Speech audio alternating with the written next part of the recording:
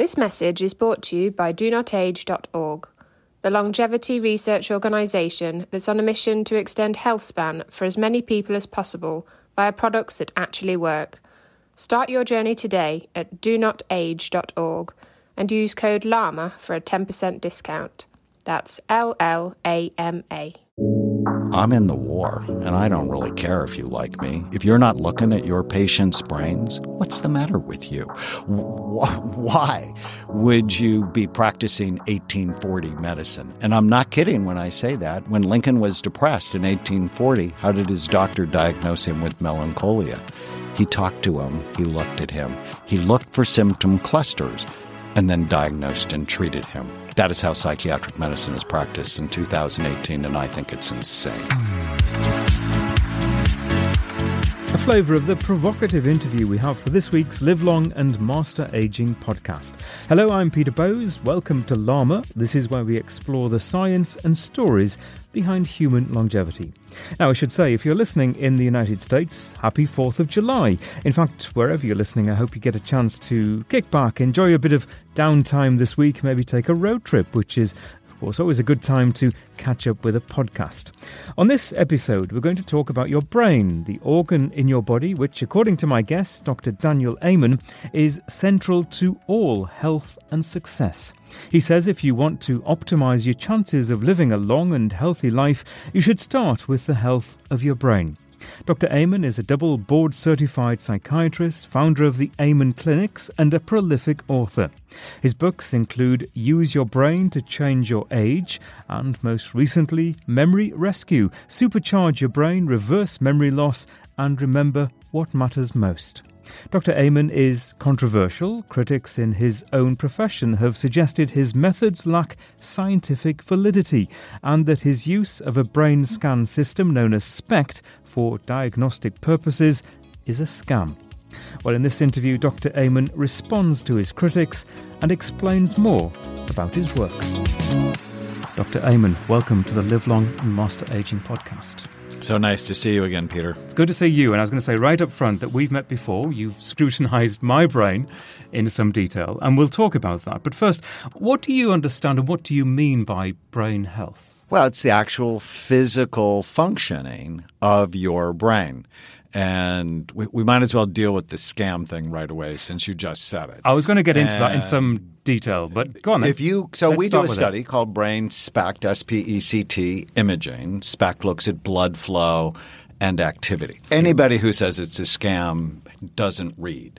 If you go to PubMed.com today and just type in Brain SPECT, you'll get 14,000 scientific references. Now, I've published 80, and so I'm published, more than most academics, but SPECT has been used for dementia, seizures, strokes, head trauma, toxins, and there are literally thousands of scientific research articles on SPECT in psychiatry. Now, I'm a psychiatrist by training, so why do I care about the brain? Because, most psychiatrists never look at the organ they treat. But when we first started looking in 1991, it just changed everything that I did. I realized your diet's really important to your mental health. Whether or not you've had a head injury is really important to your mental health. And here in the United States,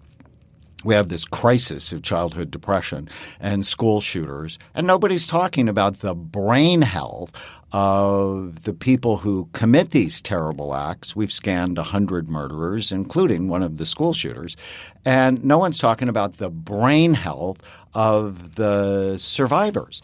And so I really joined what I now come to believe is a brainless psychiatry, and because of that, it hurts people. It takes us completely the wrong way in let's drug your symptoms, but not really understand what's going on. And I know this is about aging.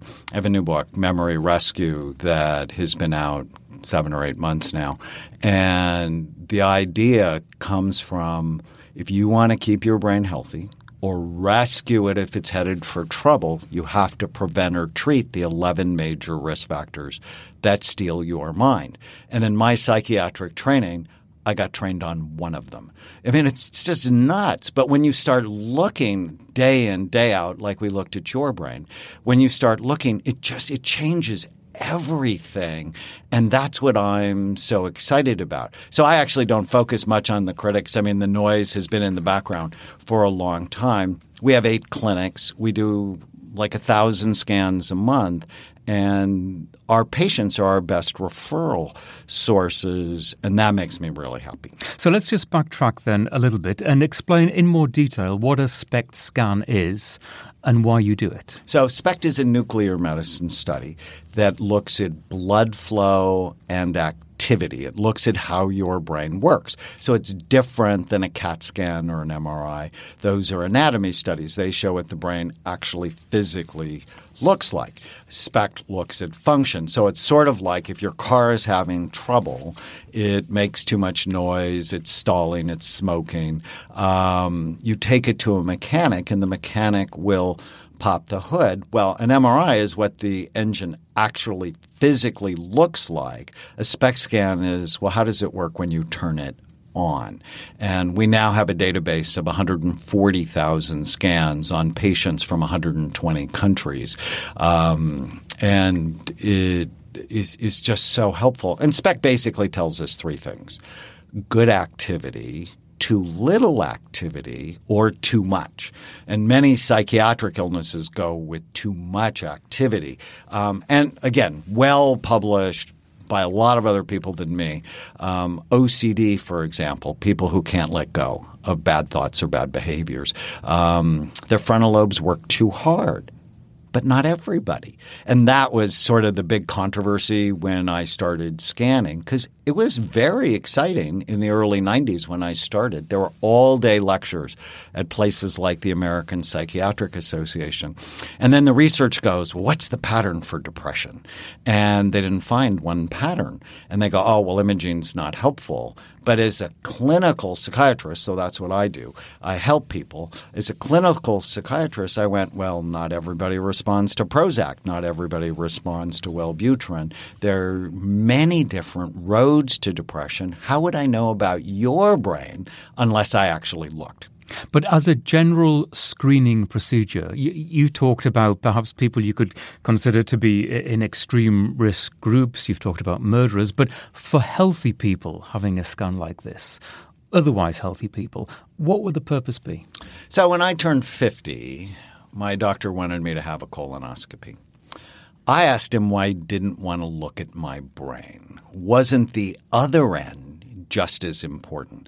And what we now know for Alzheimer's disease and other forms of dementia, they actually start in your brain decades before you have any symptoms. So why is it that the most important organ in the body, you can transplant your kidneys, you can transplant your liver, you can and still be you. You can transplant your heart and still be you. You cannot transplant your brain and still be you. So I would argue the brain is really the hardware of the soul. So the most important organ in the body we do not routinely screen, even with paper and pencil tests. It's nuts when we know if you're headed – so I was at a big fundraiser event last night, and I sat next to Shailene Johnson, who's a well-known fitness person. And she came to see me when she was 46, and she lets me tell this story. And her brain looked terrible. I mean, she's beautiful. Her brain looked awful. And she had a father who has Alzheimer's disease. So at 46, we already saw evidence her brain was going the wrong way. And she just did everything I asked her to do. And 2 years later, her brain is dramatically better. So why look? If you're not having any problems, it helps to know, are you likely headed for trouble? And if you are having problems, please look, because how do you know? Is it stress? Is it mold in your house? Do you have Lyme disease? Do you have heavy metal toxicity?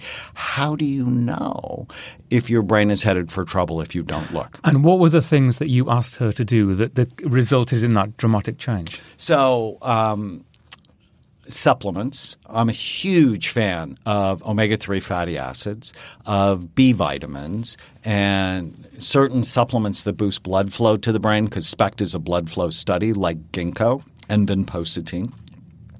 Hyperbaric oxygen, I published a study on soldiers showing it increases blood flow to the brain, no side effects, heal with oxygen, and completely stopped drinking. She was already an exercise guru, so she did that.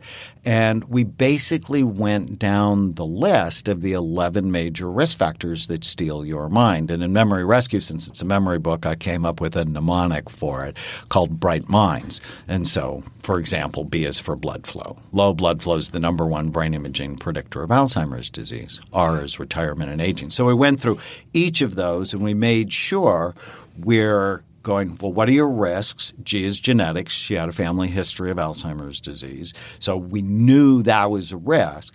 And the intervention for that one is you have to be serious about the other 10. One of the criticisms of you is that you could give the kind of advice that you give, and perhaps the kind of advice that you gave me, having looked at my brain, which is to eat a good, sensible diet, perhaps you told me to suggested I should take up table tennis, which would in some ways improve my brain. These are common sense behaviors, exercise, diet, perhaps even a sort of spiritual sense that you need to relax and spend time with family and friends and have a balanced kind of lifestyle. It's good, sensible advice that you might hear from any doctor, and that perhaps you don't need your brain scanned to tell you that these are potentially positive things for you. Yeah, that's ridiculous, because how would you know if you didn't look?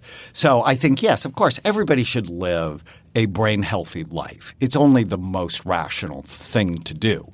But if your brain is healthy, whatever you're doing seems to be working. If it's not, well, how do you know what part's not working or what to do specifically? So, for example, Oliver North came out. He's now the new head of the NRA. And he said the problem with school shootings is Ritalin. And so I wanted to write a response when Ritalin is the answer. Because if you have low blood flow to your frontal lobe and you have all the ADD symptoms, stimulating your frontal lobes with medications like Ritalin saves people's lives. But so many people who have ADD, this is why Ritalin has a bad reputation. So many people who have the diagnosis, they have the symptoms of ADD, their frontal lobes aren't low. That they're in fact high. They're working too hard. And if you put them on Ritalin, you can really unbalance them. They can become irritable, aggressive, even suicidal. I've had many patients like that. I wrote a book a long time ago called Healing ADD about the 7 different types of ADD. So do you just give general advice not knowing the underlying physiology of the organ you're treating? Cardiologists wouldn't act like that. Gastroenterologists wouldn't. I mean, no other medical specialty acts like that. And it's why psychiatrists are diminished as a profession. I remember in 1980 when I told my dad I wanted to be a psychiatrist. I was a second-year medical student. And he said, why don't you want to be a real doctor? And it hurt my feelings. But now, 38 years later, I completely get it, is we don't act like real doctors. To be able to say you can diagnose someone based on symptoms alone and treat them is insane. When every other medical specialist look, we're condemned to guess, and I'm not okay with that when you have tools. I mean, if you're lost in a forest, wouldn't you want a map? Are you suggesting that you mentioned your colonoscopy at the age of 50? Is this the kind of preventive intervention that you would suggest everyone should have at a certain age? I think so. Absolutely. Why does everyone get – because SPECT is not just brain. There are heart studies, there are bone studies, there are lung studies. And many people, especially if they're vulnerable, will get a cardiac or heart SPECT. And it's like, well, why would they do your heart and they wouldn't do your brain, even though your brain is involved in absolutely everything you do? Is it realistic, though, in the world that we live in, to suggest that this could happen for everyone? It costs a lot. What does it cost? More than $3,000 for a scan? And we'll continue this conversation in just a moment. Hey, quick question for you. Are you someone who wants to be fit, healthy, and happy? And what if I told you you could get your dream body by simply just listening to a podcast? I'm Josh. And I'm KG, and we're the hosts of the Fit, Healthy, and Happy podcast. Listen, we get it. Fitness isn't easy. Carbs, no carbs. Just stop, okay? It doesn't have to be that complicated. And that's why we made this podcast. We get straight to the facts so you can become your best you. So the way to check us out is click the link in the show notes or search Fit, Healthy, and Happy podcast on any of the major podcast platforms. We'll see you soon. No, it's about $1,300 in my clinic. So the price has come down a bit then. Well, when you came, a full evaluation at Amen Clinics is about $3,900. 2 scans, all the testing we do. I don't really think SPECT is going to be the screening tool of the future. We could do cognitive testing. So we have a website, BrainFit Life, where you can actually take a 35-minute test and it'll test 17 areas of cognitive function. I think for people who are vulnerable, the next step is a scan. So if we're looking at we're going to screen the United Kingdom, let's screen them first with some really good cognitive tests. And anyone who's vulnerable, then I think they should get a SPECT scan to really get a good look at the physiology of their brain. So I guess in this day and age with money as short as although it's hysterical, we go, this costs money. Well, what does it cost to have Alzheimer's disease? What does it cost? I have a great story of Nancy, who was 56 when I met her. I was doing the big NFL study. I think you and I talked about that. And Ray White was her husband. And his wife had just been diagnosed with frontal temporal lobe dementia, 56. And the neurologist said you should find a home for her because in a year she's not going to know your name.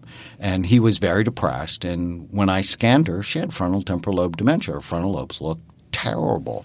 And I said, if she was my wife, and I like my wife, I would do all these 11 things that we talked about. And 10 weeks later, her brain was significantly better. So I have her before and after scans. And now we're 9 years later, she still knows his name. So what does that cost?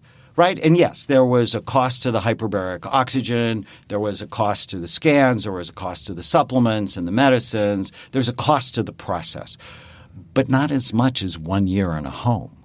And think of the emotional costs to this family. We don't have money right. This is an investment. I mean, for goodness, if you go to USC here in Southern California, it's $70,000 a year. Well, wouldn't you want to spend 5% of that to optimize your child's brain so that he or she could be effective, right? I mean, we have this thing of childhood, teenage, young college depression, and nobody's even thinking about their brains, right? When you hear all the reporting about, teenage depression, they're not talking about head trauma, low vitamin D levels, toxins in the body. And that's what I loved about SPECT. It just completely made my whole life go in this, new direction, not of, what was your mother like to you when you were a child, but how's the physical functioning of your brain? And if it's toxic, why is it toxic? Is it drugs? Is it alcohol? Is it mold? Is it heavy metal? Is it an infection? All of these things that I wouldn't have had a clue about or would never become passionate about. I know that you've mentioned supplementation, and I hear a lot of pushback from people I interview for this podcast who don't believe that, frankly, we need many additional supplements, that if we eat a good balanced diet, we would pretty much get everything we need in terms of vitamins and minerals and as well as micronutrients that we need to survive every day. How many people do you know that have balanced diets. Well, when there is 40% of us are obese, so not big boned. 40% of us, it's a huge crisis. We published 2 studies that show as your weight goes up, the size and function of your brain goes down. According to the CDC, 93% of the population does not have 5 servings of fruits and vegetables a day. We did a study on omega-3 fatty acids. It was like 97% of the people we studied had suboptimal levels. Why do I have insurance? I have insurance so that in case things go wrong, I'm protected. So I think of a multiple vitamin and fish oil as sort of insurance because I have a really great diet, but I still take them. And when I tested my vitamin D level, so you and I live in Southern But let me California. just stop you there. You've got a really great diet, but you still take supplements. I do. Because I don't always have a great diet. Mostly, probably better than 99% of people. But I have seen omega-3 fatty acid levels. For example, I published a study last year in the Journal of Alzheimer's Disease. As omega-3 fatty acid levels go lower, your hippocampus, so the major memory structure in the brain, becomes less and less active.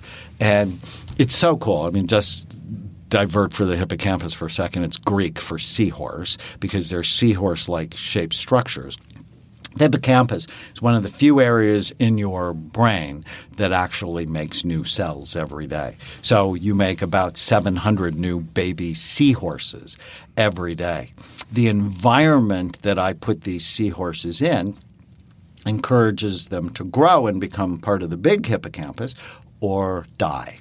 And brand new study, I didn't do it, but a brand new study that older adults, so I'm 63, compared to my 14-year-old at home, we make the same number of baby seahorses every day. But mine don't stay because the blood flow to my brain doesn't support them. And so doing things like I told you, exercise, and table tennis in particular because you had low cerebellar activity, so and I would have never known that without a scan. Optimizing that. And just more specifically on the table tennis, just explain the logic behind it. What does it, as I'm playing and playing frequently, what does that do to my brain? It's activating your cerebellum. And so without scans, I had no idea that 10% of your brain, back bottom part of your brain, cerebellum means little brain, it's the CPU, it's the processor in your brain. And when it's sleepy, either because you had a head injury or you inherited it sleepy, it's harder to process as fast. And playing table tennis or doing a coordination exercise reconditions it, it activates it, and then it turns on the rest of your brain. It's very simple, right? But it's so good for you, and there are no head injuries with table tennis as opposed to football and soccer and skiing and all the other things that people get head injuries from. Just going back to the supplement question, I wonder, I get what you're saying. I understand what you're saying about you've got a great diet, but there are reasons why you still take supplements. I wonder if that kind of message gives people an excuse to have a bad diet and, I'll just make up with a few supplements. Probably for some people that might not be that smart because ultimately doing the right thing is about love. And I don't think people get that. People think – like I was at a big fundraiser event last night, as I mentioned, and some of the food was good and I ate that, and some of the food was awful and I didn't eat that. And some people would go, oh, well, you deprived yourself. See, I actually think eating the bad food would be depriving myself of what I really want, which is energy and longevity and being able to be on my mission for as long as possible. But until you make that little shift in your mind, you won't ever really get well because you'll come at it from a deprivation mindset. Doing the right thing is because I love myself. So I only eat foods or drink things that love me back. I don't know about you, but I've been in bad relationships. I'm not doing that anymore. Living and learning. Every day. So let's just Dive a little deeper into what you're saying about your food then. What is the good food and what's the bad food? What are the foods that you would say, no, never in a day am I going to touch those foods, even if I've tried them before? What's your ideal diet? So, I think there are foods to choose and foods to lose. And so I stay away from the controversial stuff. Sugar. I'm not a fan. It's pro-inflammatory. It increases erratic brain cell firing, and it's addictive. So, no, I don't want to do that. I'm really not a fan of dairy. And the reason I'm not a fan of dairy is 70% of us don't have the enzymes to process lactose after about the age of 6. And most of it, in the United States at least, is raised with hormones and antibiotics. So generally not a fan of dairy or wheat or anything raised with pesticides. And it's like, well, why do you care about pesticides? Because my gut has 100 trillion bugs. And what do pesticides kill? They kill bugs. And so let's avoid those if you can, right? I mean, it's not always possible, but if you can. And do you extend that, as some people do, to the deodorants that we use and the toothpaste and the soap? And Of course. I mean, when I wrote Memory Rescue, I've been reading food labels forever. I was never reading product labels. Personal product labels. And I'm really irritated with myself. And when I did the toxin chapter, because T is toxins in Bright Minds, I'm like, well, phthalates and parabens are hormone disruptors. And I don't want anything to disrupt my thyroid hormone. I don't want anything to disrupt my testosterone because, it makes you feel virile and sexual and young and powerful. I don't want to be doing those things. So there's actually an app. There are a couple of apps, but the one I like is called Think Dirty. And you can scan all of your personal products and it'll tell you on a scale of 1 to 10 how quickly they're killing you. And so I threw out half my bathroom. Just for example, soft soap, it's cheap and it smells good. On a scale of 1 to 10 was a 10 on toxin. And Suave was also cheap and smells good, was a 5. So which one am I going to choose? And people go, oh, well, that costs money. Not nearly as much money as being sick.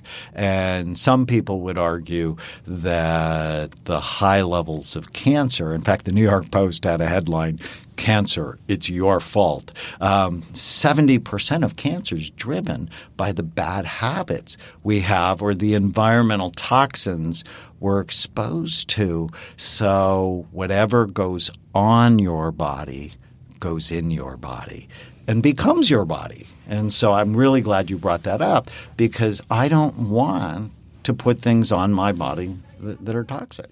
And you exercise a lot? I do. This morning I went for a walk. I have a business call every morning at 8:30, and I always do it while I'm walking. And I play table tennis, and I lift weights, and I do. I make appointments. It's one of the most important appointments I have every day. People go, I'm too busy. I'm like, well, I'm really busy, but I want to think right, and I don't want to be overweight. I have obese people in my family, and I have genes that say I'm likely to be obese, but I'm not because I don't give in to the behaviors that make it likely so. And you put a lot of emphasis on – you mentioned you lift weights, and I know a lot of people as they get older perhaps neglect that side of physical training, but increasingly I hear it is so important for the over 60s, for example, to maintain their physical strength. Right. I mean, we know obesity is bad. The D in Bright Minds is diabesity, high weight and high blood sugar. But as you get older, frailty and being underweight – the obese people have already died. Frailty is one of the major risk factors. So we know hypertension is bad, especially in middle age, but hypotension is bad in older age. So, as we get older, the risk for Alzheimer's, obviously, it skyrockets, right? When you're 60, it's about 1%. When you're 85, it's 50%. And so the older I get, the more serious I become about brain health. And I mentioned before, I generally consider the key components to help us live a long, healthy life being diet, exercise, and then the spiritual side. It doesn't necessarily need to be a religious side, although it is for some people, but the way you live your life and the way you interact with other people, and perhaps the way that you put your phone down and you ignore technology for some time of your life. Is that component for you important? It's hugely important. You know, when we assess people at Amen Clinics, we always think about the 4 circles. If I want to understand why you're suffering, so if we take Nicholas Cruz, the Parkland, Florida shooter, if I was to assess him, yes, a scan would be really important. What's the biology underlying his behavior? Because clearly there's a biology to it. But what's the psychology, you know, from being adopted to being teased to growing up in a family where he lost his dad and lost his mom? What's the social circle? Who's he hanging out with? Because you become like the people you spend time with.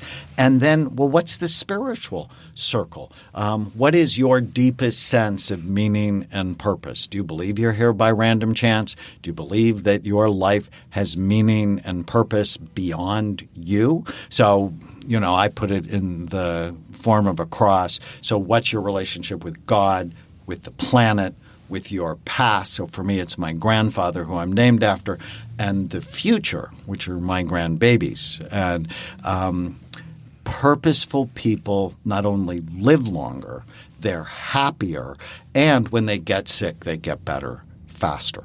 And our society has sort of worn out our pleasure centers. You alluded to it with video games, with our phones that are nonstop talking to us, Facebook, the arguing and screaming on news channels.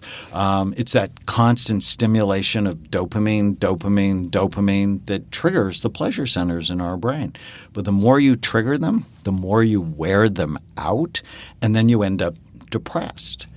And so I think purpose actually helps your pleasure centers stay healthy. But you never want to overactivate them. At Amen Clinics, we've seen a lot of celebrities who become very famous and then very depressed. It's because they flooded their brain with pleasure, right, all the adulation, but then you need more and more of it in order to feel anything at all. And so they actually get addicted to it, which is why I would never use drugs, because I don't want to hurt my brain. They scare me. It's funny, I was at church on Sunday and the sermon was about don't worry. And I wanted to throw a tomato at the pastor, because I'm like, no, do you know that don't worry, be happy people die the earliest from accidents and preventable illnesses? So I want people – I don't want them overly, having panic disorders about it, but I want you to be concerned because you're in a war for the health of your brain. So a little bit of worry is good for us. It's essential. Just think about it. You don't want to be driving down our freeways at 100 miles an hour in the rain. You want to go, something bad could happen. Likewise, when you're at a big buffet, you want to go, I need to be careful here, because if I overdo this, that's going to hurt me. Well, I just sometimes liken a little bit of worry to forward planning. Which is thinking essential. Ahead. Which is why, as a race or as a species, we've made such progress, because we woke up in the morning and went, is something going to eat me today? Now, we've touched on it. We've talked about technology and video games and that kind of thing, and the potential damage it's doing. I'm wondering, in your work and looking at people's brains, have you noticed, can you correlate the increased use of these devices and the way we live our lives, the obsessive way that, you just walk down the street, you see people looking at their phones and not looking as they cross the road, the potential dangers there. But have you noticed from a clinical perspective what it's doing to us? Yes, there's a much higher incidence of depression. There's also a much higher incidence of obesity, because you're not outside anymore. You're inside. In fact, there was one study that just horrified me. They looked at the difference in the brain of your thumb representation, and it has actually grown larger over the last 30 years, as we use our thumbs over and over to type on our phones or play video games. And we don't need a larger thumb representation in our brain. Perhaps if we were a chimpanzee and we're going through trees, we would need that, but not now. Let me ask you, as you grow older, does your attitude towards your own longevity, does it change? Or obviously you think about it a lot, and especially with your line of work, but I'm wondering how you view your own future, whether you have aspirations, whether you have particular goals in mind. Well, I want to outlive my critics, so because it's just so obvious to me that, of course, psychiatrists should act like real doctors and actually image the organ they treat just like everybody else. And, and I feel so blessed. We had a video go viral in November. It's got nearly 40 million views. And I tell the story of my nephew. I don't know if we talked about that, but 1995. I think we did, yes. Attacked a little girl on the baseball field for no particular reason. And 999 psychiatrists out of 1,000 would have put him on medicine or put him in therapy. And my first thought is I have to look at his brain. And he had a cyst the size of a golf ball occupying the space. And when we took it out, his behavior completely went back to normal. And last year he got married. And he's just doing fabulous. And I want this message to spread.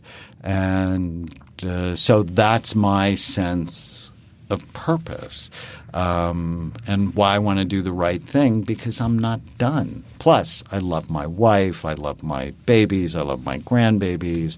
I want to be here. But at the end of the day, we're all going to die. There's an article in the paper. One of my friends, Dave Asprey, said he's planning on living to 180. And I'm not sure I want to do that, right? There's a 125-year-old woman who said it's really been a curse, right? If you're living with pain and without any of your loved ones around you, it may be a curse. You mentioned Dave, I went to Bulletproof Labs the other day in Santa Monica, and we've got a podcast on that. What do you think about that way of life, the bulletproof way of life? Well, besides the coffee and the fat in coffee. Which is a big part of it. Which is a big part of it, because I'm not a fan of caffeine. And besides that, I love everything that Dave does. And I wrote a review for his book, Headstrong. Dave and I are friends. Dave came to our not to our clinic, but he got a SPECT scan about 13 years ago. And it was completely a toxic-looking scan. And he found out he was exposed to mold. And he actually produced a documentary that's phenomenal called Moldy. So you can look it up online, Moldy. And so I'm a huge fan, and I love him personally. But the reason I'm not a fan of caffeine is it constricts blood flow to the brain. And anything that constricts blood flow to an organ prematurely ages the organ. And so if you have a cup of coffee a day, it's like not a big deal. And if you have a little butter in it, it's not a big deal unless the butter was raised with hormones and antibiotics. But there's so many other ways to have good energy. I'm just not a fan. Like I've never been a fan of alcohol because I have drunk brains. I have alcoholic brains. I have regular drinker brains, and they all look terrible. Johns Hopkins did a study that said if you drink every day, you have a smaller brain. So the physical size of your brain is smaller. And I always argue, when it comes to the brain, it's the only organ in your body where size actually does matter. Is that any alcohol at all? Well, so if you have 1, 2, maybe 3 glasses a week, it's not a big deal. But everyday drinking, it's a bad idea. And my wife's a nurse. And why do nurses put alcohol on your skin before they give you a shot? Because it kills the bugs. So here we are, back to bugs. The 100 trillion bugs in your gut. Is alcohol serving them or is it hurting them? And I would argue it's probably disrupting them and hurting them. So all the benefits, but it has heart benefits. Yeah, but so does green leafy vegetables. So do blueberries. So does dark chocolate. There's so many other ways to be healthy. Why go after the controversial things? I asked you in terms of your long-term aspirations, you said your first thought was you want to outlive your critics. And I started by, and we addressed it, the criticism of what you do. Do you enjoy engaging in that debate? Do you feel it's important to address the points that critics make of you? Well, I think it's always important to try to understand what they're saying and think about it, as I have for a long time. Now, initially, it was terrible for me because I had two flaws. I wanted people to like me, and I don't like conflict. And so now people didn't like me, and I'm in a war. But after Andrew came into my office, he's someone I loved. He's my godson, my nephew. And I saw how critical the imaging was to the trajectory of the rest of his life. I'm in the war, and I don't really care if you like me. If you're not looking at your patient's brains, what's the matter with you? Why would you be practicing 1840 medicine? And I'm not kidding when I say that. When Lincoln was depressed in 1840, how did his doctor diagnose him with melancholia? He talked to him. He looked at him. He looked for symptom clusters and then diagnosed and treated him. That is how psychiatric medicine is practiced in 2018, and I think it's insane. I don't really want to go down the road, but I read this often in terms of the criticism of you. People very quickly will refer to how much money you're making out of this. And then I'm like, is this Russia? I mean, where we live in America, if there's no margin, there's no mission. And it's just a disingenuous argument. Are all the people saying that they don't take money from the federal government? I don't take any money from the federal government. Are they taking money from insurance companies? I don't take any money from insurance companies. The only people – how I make money is people find it a valuable service and they come and pay us. That's it. And so, yes, I guess if you get to the deepest, darkest part of the criticism, I'm selling something to take advantage of mentally ill people. So I guess that would be the most hurtful thing someone would say, except our patients are our biggest referral sources. Why have I seen patients from 120 countries and virtually none of my colleagues have? Right. And everywhere I go, I was at this event last night, as I mentioned, I couldn't have dinner because so many people came up to me and said, I brought my son to your clinic. You saved his life. Thank you so much. I mean, that's the cocaine we were talking about earlier that I get that keeps me engaged in what I do. I love it. And you're expanding. You have a new clinic. We're talking in Los Angeles. You have a new clinic here. I do, in the San Fernando Valley in Encino, like a mile and a half from where I actually grew up. So a lot of deja vu for me. But it's our 8th clinic, and I'm only 25% of the world market for brain SPECT. Now, that's a lot for a small group like ours, but that means 75% of the medicine we use is done by other people. They do scans at Harvard and at UCLA, and they just don't do the volume, and they're not as noisy as I am, right? I'm working on my 13th show for public television. My shows have aired 90,000 times across North America. And so part of the criticism is anytime you become visible, was it Bradley Cooper just recently said, if you really want to feel badly about yourself, read about yourself on the internet. On that note, Dr. Amen, it's always fascinating to talk to you. Thank you so much. Thank you, Peter.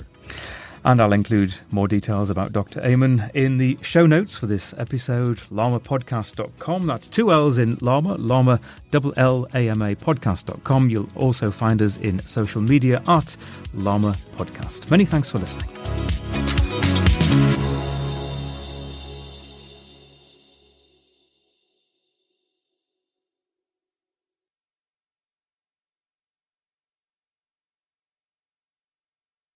FlexBeam is a portable red light therapy device that's now being used by leading athletes, including the Norwegian tennis player Casper Ruud. Whenever you put the FlexBeam on, you feel it starts to work right away. I need something that can help repair all the fibers that I have broken in the nerves.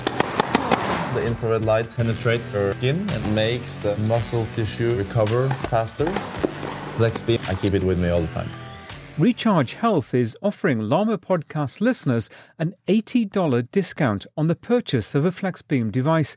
Go to the website recharge.health and use the code LLAMA at checkout. That's LLAMA. You'll also find the link in the show notes for this episode.